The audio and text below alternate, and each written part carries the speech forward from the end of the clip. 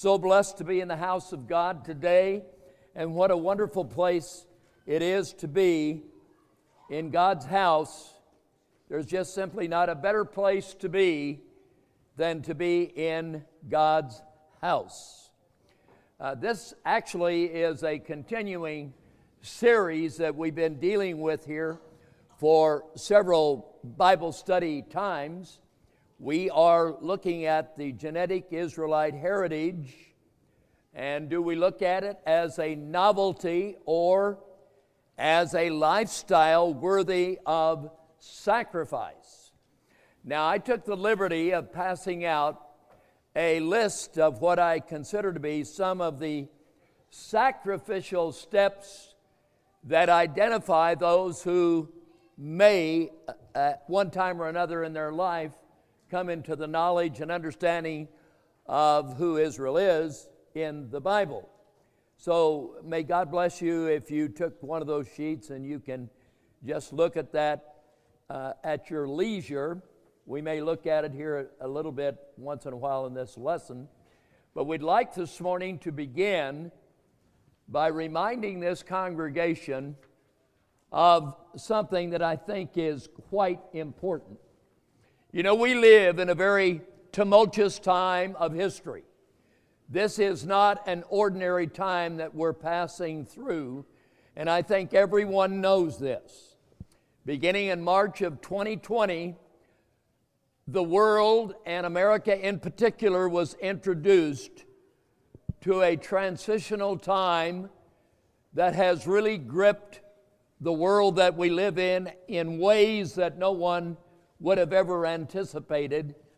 And there's probably never been a time in your lifetime for certain, or in the lifetime of anyone living in this country or the world, that has ever experienced a more tumultuous time of adversity that has so completely absorbed the entire world. We've had great wars and worldwide conflicts in many ways that have impacted tens and hundreds of millions of people. But the last 2.5 years, beginning in March of 2020, have literally impacted every person living in the world. And that has really, I don't believe, ever occurred before the pandemic, or whatever you choose to call it, was launched back in March of 2020. So the Bible tells us and reminds us that in a world of tumultuous, radical change and transition, God says in Psalm 46, "Be still and know that I am God." We might take just a moment this morning to be real still and to ask His forgiveness wherein we may need to make things right with God, or if we need to repent of any condition. Let's just be still and know that God still rules, and He listens for penitent, God-fearing men and women, boys and girls who love Him and who truly are committed to His Son, Jesus Christ.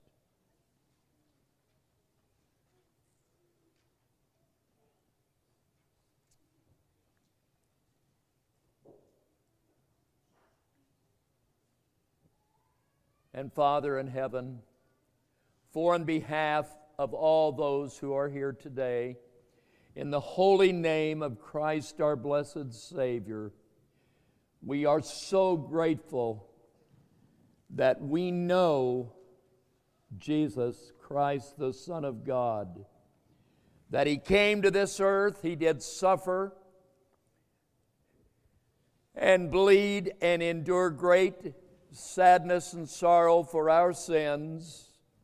He rose triumphantly from the dead of His own volition to demonstrate that he laid down his life willingly and he raised it up of his own power. And Father in heaven, we hold to our belief in Christ, the Son of God, as the sole blessing that makes our way before Thee this morning perfect and right. And we thank You in the blessed name of Christ for making all things right for those who love You in this world. And we praise You in Christ's name. Amen. Beloved, the Bible tells us in Isaiah chapter number 118, says something very significant. It says, "Come and let us reason together." That's a good statement. It's always good to reason and not let your emotional being dictate how you're going to live from day to day.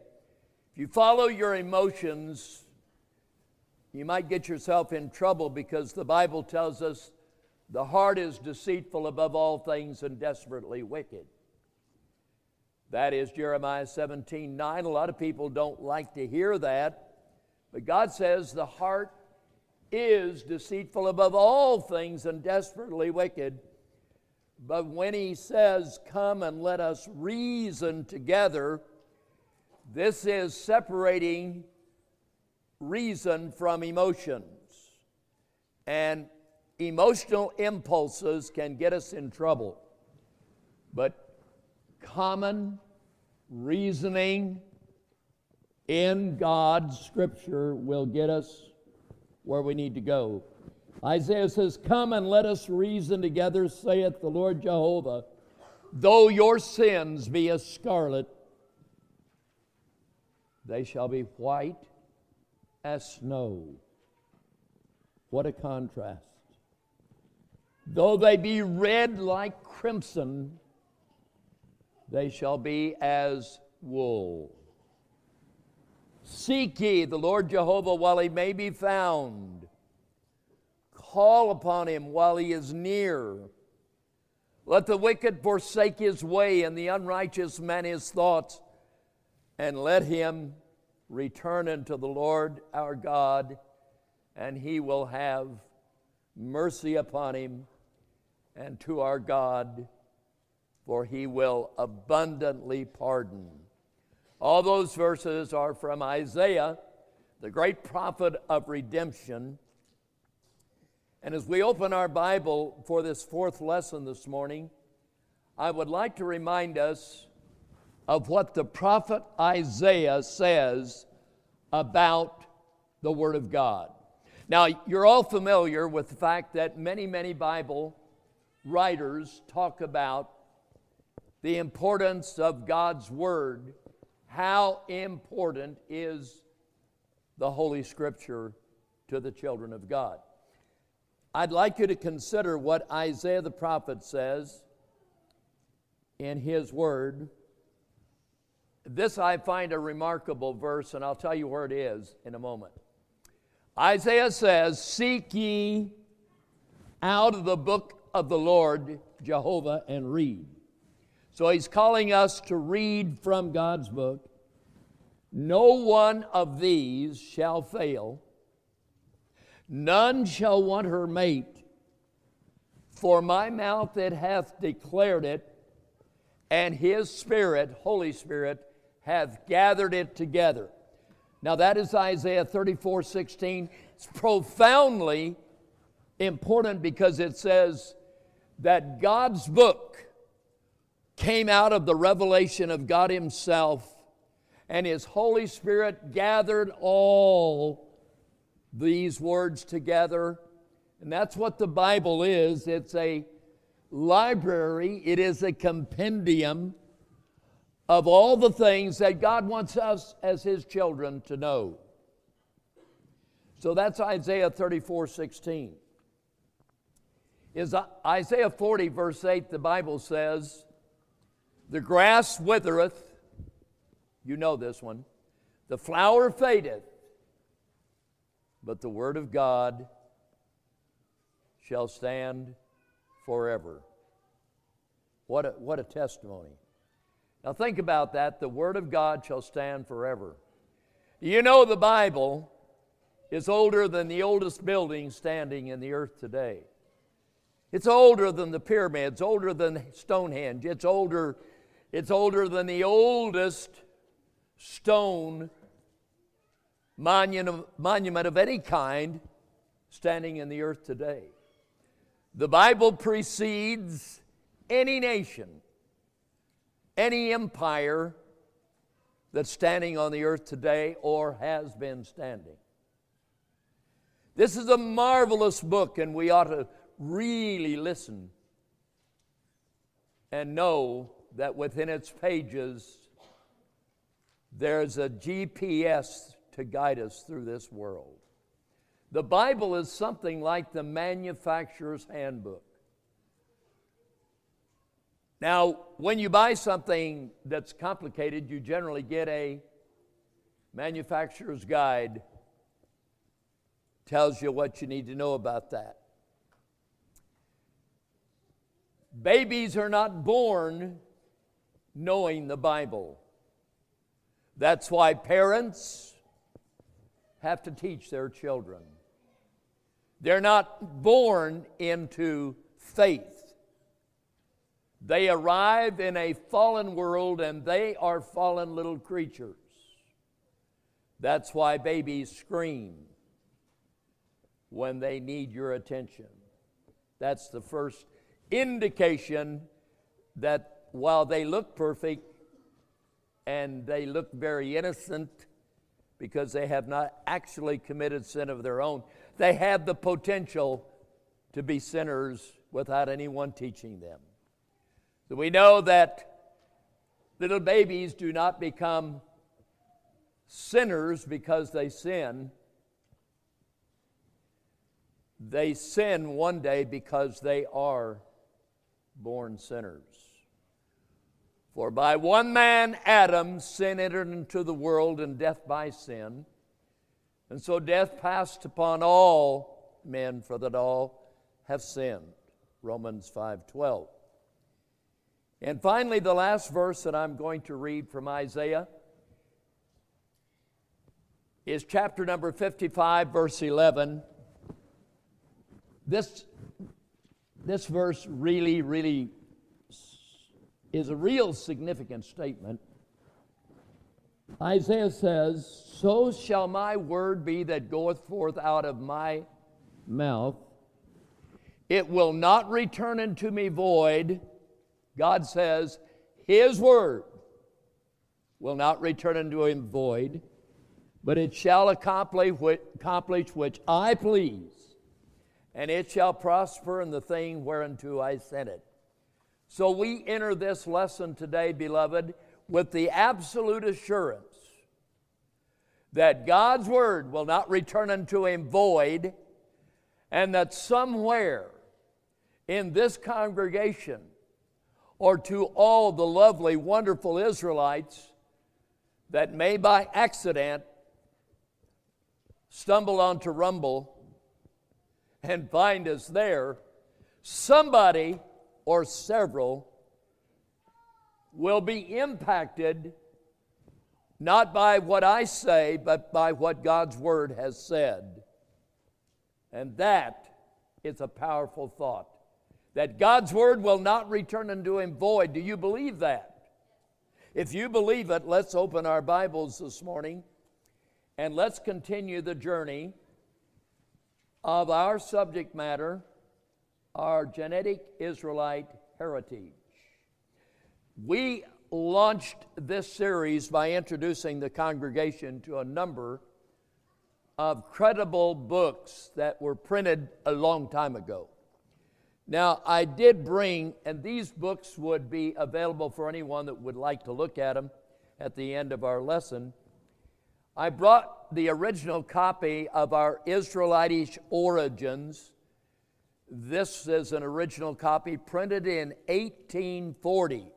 Now, that's a long time before the Civil War. That's in the age preceding the Civil War. So that goes back a long time. And John Wilson is one of the most early remarkable theologians who proclaimed this message in the British Isles. And we did a series out of this book back a number of years ago, and we have 4 one-hour lessons on this book.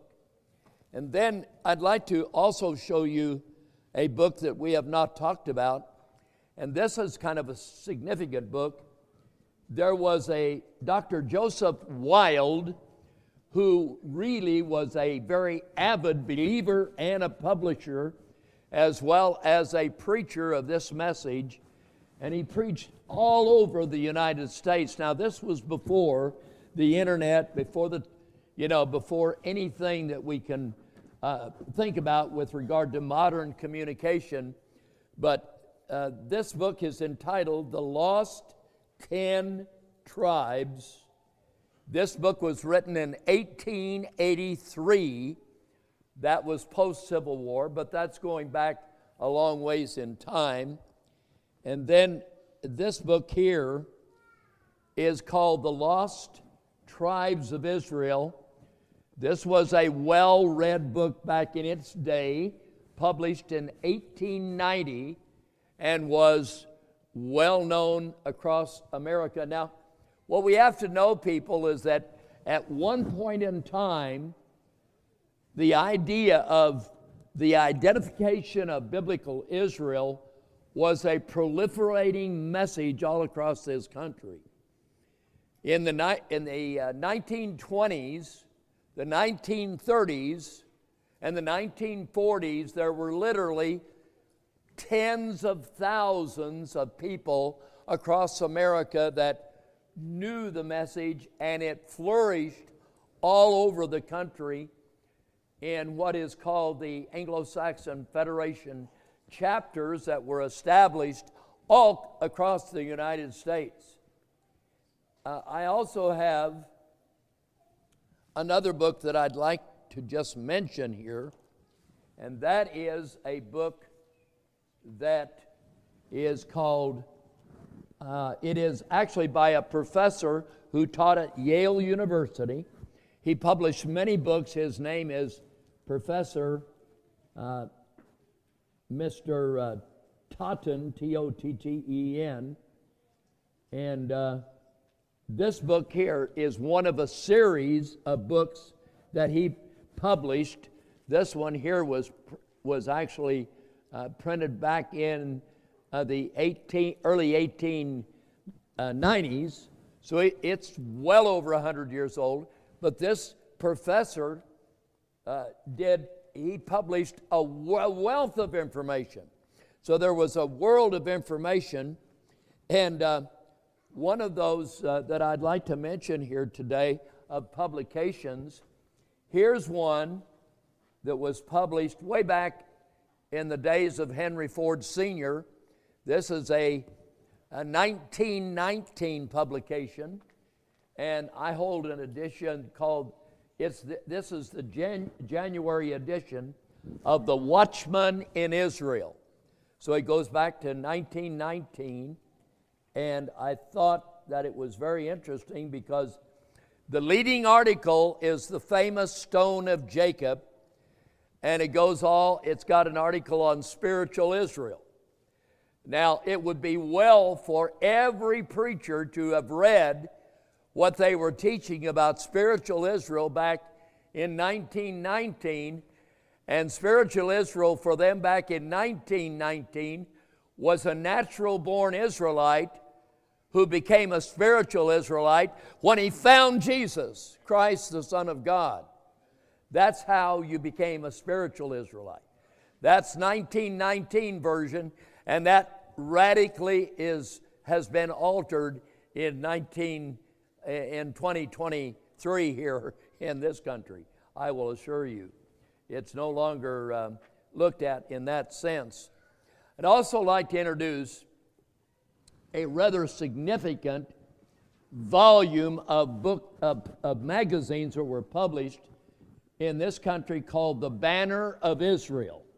Now, this is volume number 1 for the year 1881.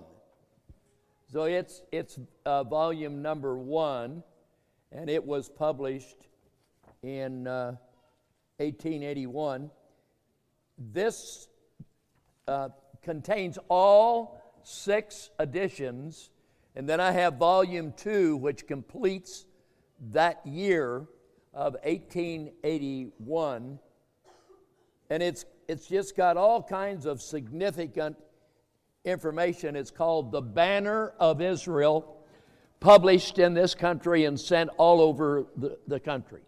So I wanted to emphasize that, particularly for the younger people, that while it may appear today that the Israel belief is a very, very minority position held by people, which is true, it hasn't always been that way, but it is, of course, that way today in many respects. Now, I have only scratched the surface, believe you me, of the historical evidence that can be marshaled together in support of this truth.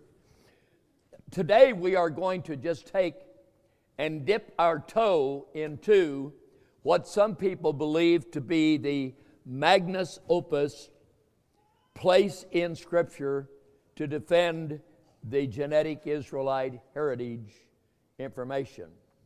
So if you will turn to that chapter, we're going to go to what is called the premier chapter in the Bible. Now that's saying a lot, because there's a world of truth in the Bible from Genesis 12:1 to the end of the Revelation letter on the subject of Israel.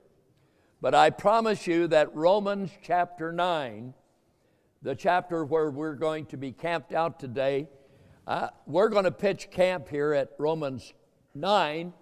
I don't know how long that we will camp out here. We're not going to go to anywhere else this morning. In particular, we'll stay pretty much right here.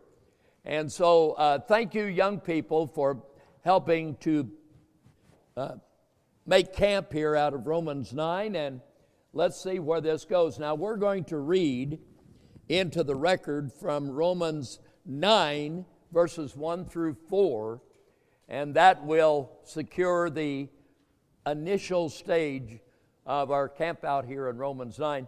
Can we join together now in the Word of God by turning to Romans 9, verses 1 through 4, and we'll read this together. So I want to thank the boys and girls. Boys and girls, I really do want to thank you, because we're reading from God's Word. And if you learn how to read and think and grow from God's Word, it's going to bless you every day of your life. So let's read together. Romans 9, beginning in 1, St. Paul, the writer, says, I say the truth in Christ, I lie not.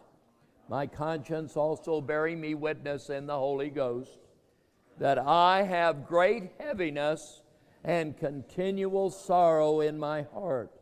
For I could wish that myself were accursed from Christ for my brethren, my kinsmen according to the flesh, who are Israelites, to whom pertaineth the adoption and the glory and the covenants and the giving of the law and the service of God and the promises, and one more verse, whose are the fathers, and of whom as concerning the flesh Christ came, who is over all, God bless forever. Amen. Now, these thoughts are not my thoughts at all, but it has been stated by some of the most serious Bible students and scholars of the Israel truth that Romans 9 is the premier chapter in the Bible to undertake for people that want to understand what Israel means in Scripture. So here it is. Now we start out here that St. Paul is testifying, and he says something significant. He says, I say the truth in Christ. He's testifying to the very idea that in Christ's name, this is what I believe. This is what I feel.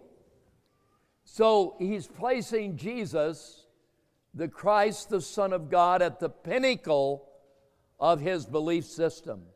He knows that to truly believe in Jesus, Christ, the Son of God, means that we have a heart that is fully surrendered to Christ, a heart that loves God and his Son, our Lord Jesus Christ. He says, my conscience is borne on the wings of the Holy Spirit, which gives and bears witness of the truth that I'm ready to tell you. He says, I have great heaviness and continual sorrow in my heart. Now, you know, that's something that I'm not sure that, I don't know how sincere we all are in having a heart that wants to share Bible truth. The greatest way that the truth of God is shared in an unbelieving world is by the word of your testimony to another person.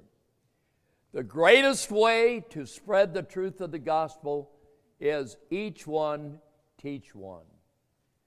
That is better than evangelism. That's the greatest key to evangelism. Each one teaching one, because each one is becoming a qualified teacher as you communicate truth to another person. And there are a multiplicity of ways that everyone can somehow lead somebody else into the truth. Paul says, I wish that I could be accursed from Christ. Now, you know, think of what he's saying here. He's saying, I would rather stand accursed before Jesus Christ if it meant that my kinsmen, my brethren, could find their way to Christ. He would be willing to sacrifice himself if only those of his own people would come to the knowledge of the truth. What a compassion. St. Paul was truly one of the most zealous people that ever lived. And that's why he's the author of half of the New Testament Scripture. So let's see now in verse 4. I'd like you to look at verse 4. It's the most singular, compact verse in the Bible on the heritage of Israel. Who are Israelites? Here it is. This is God telling us what it means. Who are Israelites, to whom pertaineth the adoption? Now that's interesting, beloved, because you know, without me telling you, that the typical interpretation of the word adoption, if you were to become a theologian and enroll in any theological school in the world, they're going to teach you that the adoption is applicable to everyone in the world, has nothing to do with literal Israel. The Bible says adoption applies to Israel. It applies, and it's applicable to that great body of Israelites that were cut off. You know their history. God's cut them off. He divorced 10 tribes, sent them into the Assyrian wilderness, into the great dispersion, and their reconciliation much later back to the faith of their fathers is the great adoption. It's all contained in Romans chapter 11, because these people became known as the wild olive tree that came back and were grafted back through adoption into the natural tree out of which they were taken. So, who are Israelites, to whom pertaineth the adoption and the glory? Now, you're all familiar in the Old Testament with the fact that when Moses constructed, with the help of many people, the tabernacle in the wilderness, that the glory of God, it's sometimes called the Shekinah glory, filled the tabernacle. It just overcame everybody that was there. The very glory and presence of God. And the Bible tells us that that was all part of the heritage of Israel, and we can confirm that in a multiplicity of witnesses in the Bible. And then it goes on to say that also to Israel belonged all the covenants. Covenants is plural. So all the covenants that you can name. You could begin with the Edenic covenant that was given to Adam and Eve. You could start with the conditional covenant given to fallen man and Adam and Eve and their posterity in Genesis chapter 3. Or you could go to the Noahic covenant given to Noah. How about the Abrahamic covenant of redemption that was for all of the descendants of Abraham? That was applicable to Abraham and his seed through Isaac. So all the covenants, the Davidic covenant, the Levitical covenant, and the new covenant hold everything now. God promised the new covenant, New Testament. Jeremiah 31:31, behold, the days come, saith the Lord God, that I will make a new covenant with who? The house of Israel, the house of Judah. We would turn to the New Testament, book of Hebrews, chapter number 8, reaffirming that God made a new covenant with Israel and with Judah. Now, by what scriptural authority, by what scriptural authority, where can I turn to in the Bible where God changed his mind and said, I'm going to now make the new covenant with everyone under heaven? It isn't anywhere in the Bible. I'll make a new covenant with the house of Israel and with the house of Judah. And so then we have not only the covenants, but we have the law, the giving of the commandments, statutes, and judgments given to Israel, the service of God. That is divine worship. That's the order of divine worship that you can read about in the book of Hebrews chapter 9. You might want to read Exodus chapters 24 to the end of that book. Lays out the service of worship. And finally, the promises. How many promises are there in Scripture that are applicable to Israel? Just endless promises. And finally, in verse 5, there is a powerful statement, whose are the fathers, and of whom as concerning the flesh Christ came. To whom be glory forever and ever. God bless forever and ever. Amen. Now, if Jesus came as the Redeemer of his people, Romans 9:4 would be a challenge to any Bible student to look at closely and see how it impacts the total view of all Scripture. But let's move on to the next series of statements. Let's read now from verse 6 through verse 8. Can we do that together? Boys and girls, are you ready? I'm in Romans 9, beginning in verse 6. So we'll read this thoughtfully. Not as though the word of God hath taken none effect. For they are not all Israel which are of Israel. Neither because they are the seed of Abraham are they all children. But in Isaac shall thy seed be called.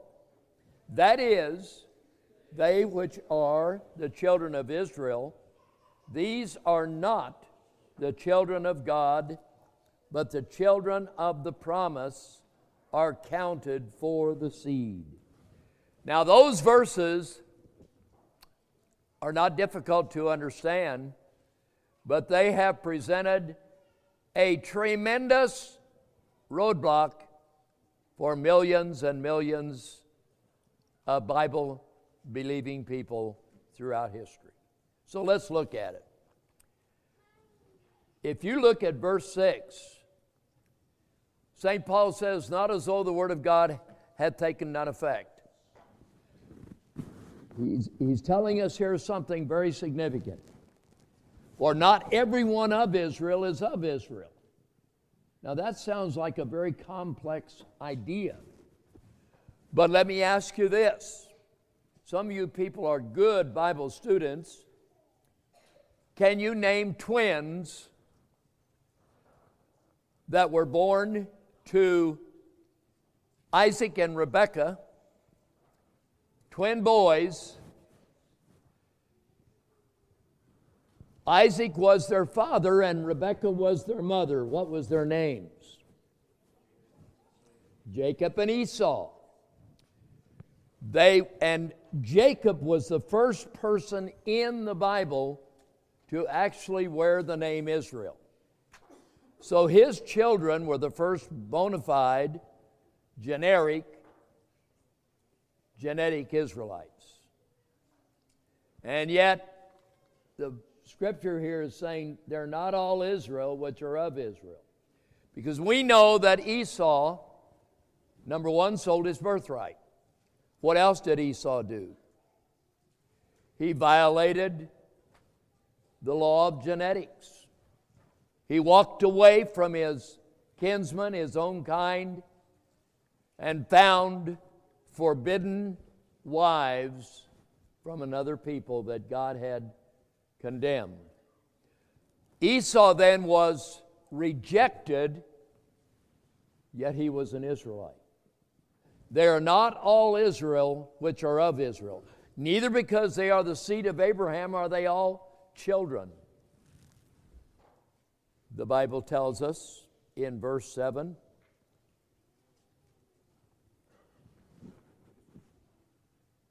neither because they are the seed of Abraham are they all children, but in Isaac shall thy seed be called. You need to underline that little statement, in Isaac shall thy seed be called. That is repeated in Genesis 21, verse 12. It is again repeated in Hebrews 11 and verse 18, I believe it is. In Isaac shall thy seed be called. Abraham's the father of how many sons? Father of 8 sons. 8 sons. Only one of the sons born to Abraham, sired by him as their father, is going to be counted for the promised seed. And that will not be Ishmael, born to Hagar, and it will not be any one of the 6 sons born to the third woman that Abraham was married to, that was Keturah. So 7 of the 8 sons of Abraham did not count as the seed of promise. Now you'll remember, going way back into Genesis, that God promised Abraham and Sarah that they would become the parents of a son born from Sarah. That was the promise God made. And that is the reason that Isaac is called the seed of promise, the child of promise. Ishmael was not part of that promise, nor were any of the 6 sons of Keturah. Now it is true that all of Abraham's seed became prominent in the earth. In fact, the Arab world that occupy much of the desert of Central Asia are the seed of Abraham, but they're not the covenant line of the promised seed. Never have been, and they never will be. Why is that true? Because God has said that in Scripture. So then we look at the 6 sons of Keturah. We know that at the end of Abraham's life, he blessed them with all kinds of gifts and sent them into the east country, where they became a very prominent, dominant people in subsequent history. And their history is well charted, well known. You may know something of them if you have followed the trajectory of those 6 sons in history, and that is quite a study in and of itself. But notice what God tells us in verse number 8. He says, that is, they which are the children of the flesh, these are not the children of God. That's what God says. That the children born to various ladies while they were married to Abraham, those are the children of the flesh, not counted for the seed. But the children of the promise, verse number 8, are counted for the seed. Now that hadn't ought to be too difficult for people to handle. So what is the problem? Why the difficulty here? How many know that this causes great difficulty for people? It really does. It's the unwillingness of people to yield human intellect to the Word of God. It takes humility and meekness to read the Bible and let the Bible humiliate your intellect.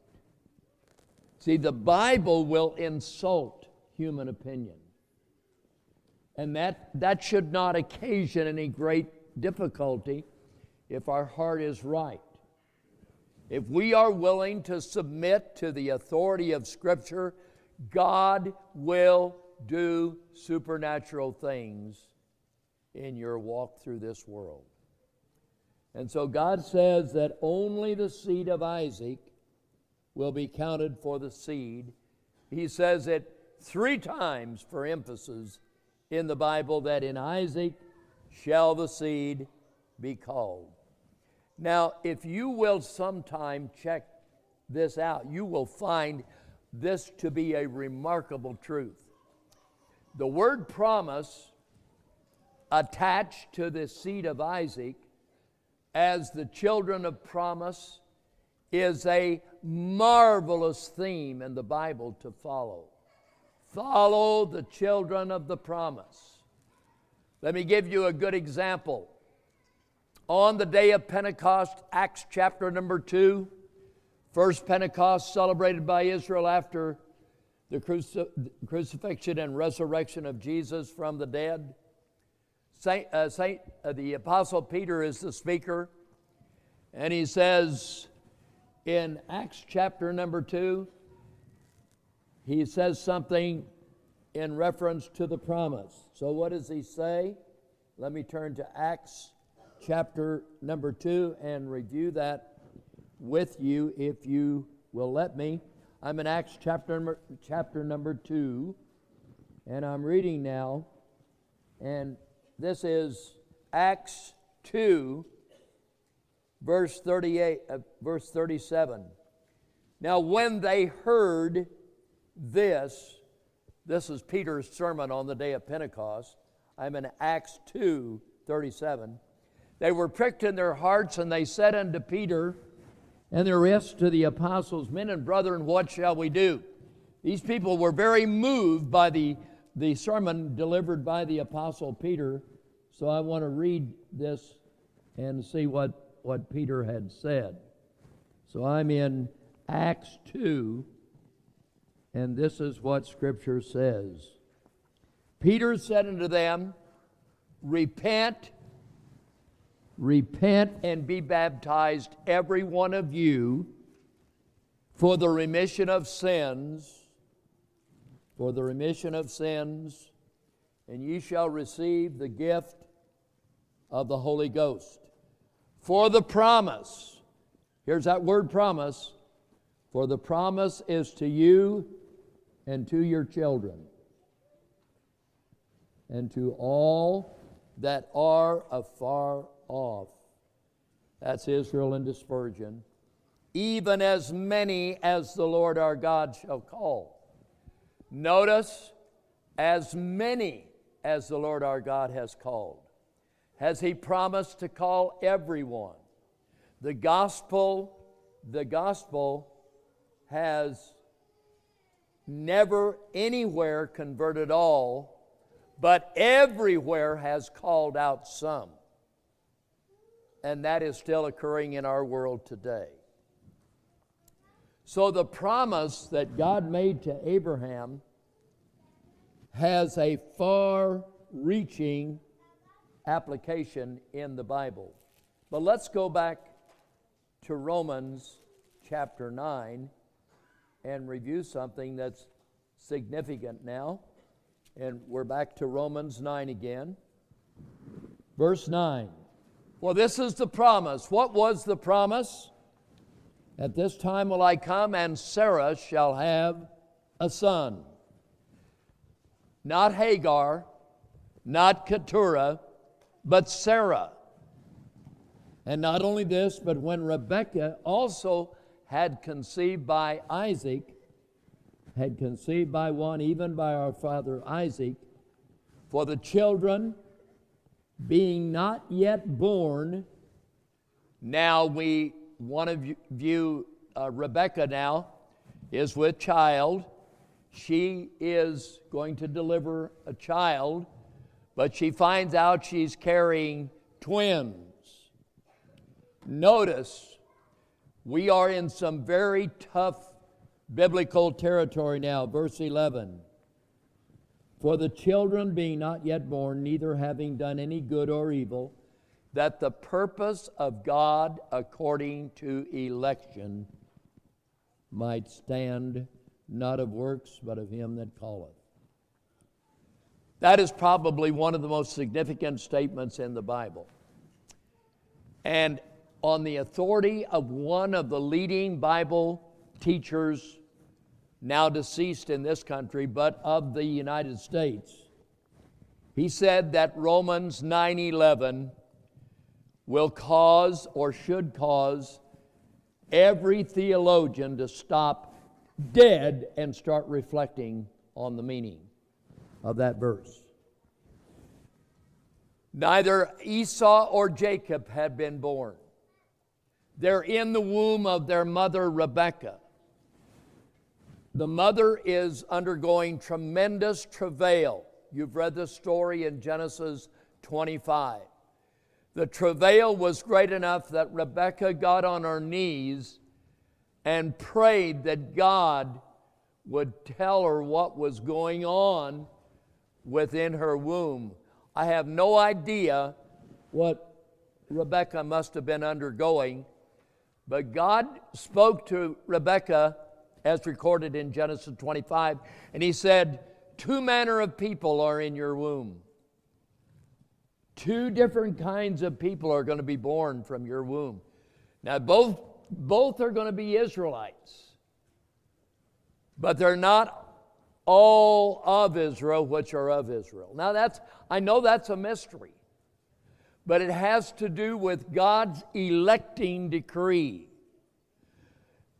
What we have to do as Christians is to back off and know that God does what God pleases. I struggled for a long time with Psalm 115, verse 3, which simply says, but our God is in the heavens, and He does whatsoever He pleases. Does that bother you? God is in the heavens, and He does whatsoever He pleases. He doesn't have to answer to anyone. He doesn't owe us anything. But we owe him a lot. But he says, I'm going to do what I please. Psalm 135, verse 6, he says, whatsoever the Lord Jehovah God did, that did he in the heavens and in the earth and in the seas and in all deep places. God does whatever he chooses to do. And before Esau and Jacob were born from the womb, God decreed by election, which is another word for choice, God made a choice. Rebekah didn't make the choice. Isaac didn't make the choice. God made the choice. Remember what the Bible says? John 15, verse 16. You have not chosen me, but I have chosen you. That's every one of us. There's not one person here this morning that chose Jesus. You have not chosen me. Jesus himself said, John 15, 16, but I have chosen you and ordained you that you should bring forth fruit, and that your fruit should remain, that whatsoever ye shall ask the Father in my name, he may give it to you.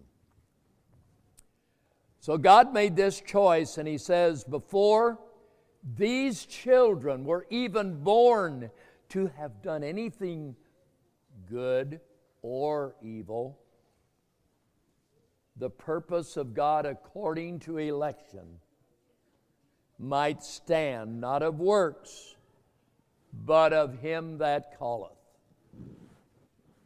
It was said unto her, Rebekah, what God told Rebekah, the elder shall serve the younger. As it is written, Jacob have I loved, but Esau have I hated. There's a lot of people who will struggle with that verse. How could God possibly say that one child I loved, not because he was good, not because he deserved it, but God loved Jacob before he was born from the womb? And someday, faith will guide you to understand what God was thinking about when he made that choice. Because at some point in time, all of us see through a glass darkly today, but someday we will see through the glass clearly. Right now, we walk by faith. And if we could walk by sight or by understanding, it would no longer be faith. Is that correct? Faith is to walk and believe, not because you understand it, but because you trust in the Word of God. You believe God, you trust in Him. For the children being not yet born, neither having done any good or evil, that the purpose of God, God's purpose, see, God is saying, submit to my purpose, according to the election might stand, not of works, but of him that calleth. It was said unto her, the elder shall serve the younger, as it is written, Jacob have I loved, and Esau have I hated. That's found in Malachi chapter number 1. And you know the Bible records the end of Esau. Esau and his descendants are not going to be in the kingdom of God. You can read about it in the book of Obadiah. You can read about it in the book of Ezekiel or Jeremiah or Isaiah. These prophets all testify to the sad end of Esau's children. It might interest you to know that the descendants of Esau are very active in the earth today. Can I tell you who one of the descendants of Esau might be. I will not give you his name, but he's the head of the World Economic Forum. So if you know who that is, you know one of Esau's descendants today. And they occupy very significant places in the earth. Now, verse 14, look down at your Bible. What shall we say then? Is there unrighteousness with God? St. Paul says, because God made a choice. God made a choice in election without consulting anyone. God made the choice. Is there unrighteousness with God? St. Paul is making a defense of God in the choice of Jacob and the rejection of Esau. St. Paul is the defender of God here. Is there unrighteousness with God for the choice he made? And what does St. Paul say? Verse 15, for he saith to Moses, I will have mercy on whom I will have mercy, and I will have compassion on whom I will have compassion. So then it is not of him that willeth, nor of him that runneth. It's not of him that wills to be a Christian, not of him that runs to be a Christian, but of God that shows mercy. Beloved, without the love and mercy and grace of God, none of us would be here today. We are the recipients of God's grace. And what is grace, by definition? It is the divine favor of God shown to ill-deserving people. And all of us are ill-deserving, and that's why we are saved by grace, and that not of ourselves. It is the gift of God. Ephesians 2, verse 8. So back to Romans 9. I will have mercy on whom I will have mercy, and I will have compassion on whom I will have compassion. Verse 17, for the Scripture saith unto Pharaoh, you remember reading this out of the book of Exodus. Even for this same purpose have I raised thee up, that I might show my power on thee, and that my name might be declared throughout all the earth. And everyone who has read the book of Exodus know that God turned Pharaoh's heart into a stone, a flint. Pharaoh was unmoved. He would not let Israel go at the time of the Exodus. Who hardened Pharaoh's heart? Come on. God hardened his heart to the end that Israel would leave Egypt and move forward with his plan of redemption. Verse 18, therefore hath he mercy on whom he will have mercy, and on whom he will he hardeneth. Now, congregation, I humbly acknowledge that those are hard verses, and I understand why millions of people over the ages have rejected the message of Scripture, the hard message. It's understandable why many people simply cannot make the trip. So God says here, and I'm about ready to end this lesson, therefore will he have mercy on whom he will have mercy, on whom he will he hardeneth. Thou wilt say then unto me, why doth he yet find fault? For who hath resisted his will? Nay, but, O man, beautiful statement by St. Paul, who art thou that replies against God? Shall the thing formed say to him that formed it, why hast thou made me thus? Do any of us have the right to say, God, why before two children are born from the womb, why would you choose one and reject the other? And St. Paul says, verse 21, one of the hardest verses in the Bible. Hath not the potter power over the what? The clay.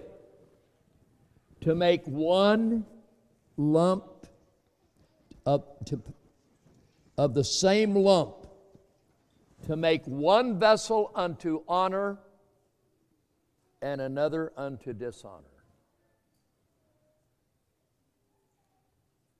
Now, we're only talking about Israel right here, folks. Am I correct? We're not talking about a lot of people. We're talking about the people of this chapter. That God is able of taking one lump from the clay, the family of Esau and Rebekah, and making it unto honor, and of the same lump to make one unto dishonor. In the reading earlier today, we read from Numbers chapter 16. One of the primary leaders in the family of Aaron, the name is Korah, went down into the pit. Korah was a bona fide, pedigreed Israelite that went down to the pit for his rebellious action in Numbers chapter 16. And there are multiple examples of this from the same lump, vessels of honor and vessels of dishonor. So today in closing, church, we will end at verse 21, Romans 9:21, and we will see if at some future time we continue here. That will remain to be seen. But these verses remind us that we are carriers of a great heritage. That those who have been brought to a knowledge of Romans 9, chapter 10, chapter 11, chapter 8 of Romans, classic chapters in the Bible, together with the remainder of the Bible, form an incredible storehouse of Bible truth worthy of your devotion and your dedication and your sacrifice. Let us be standing. You will be crowned with praises, Lord, Most High, exalted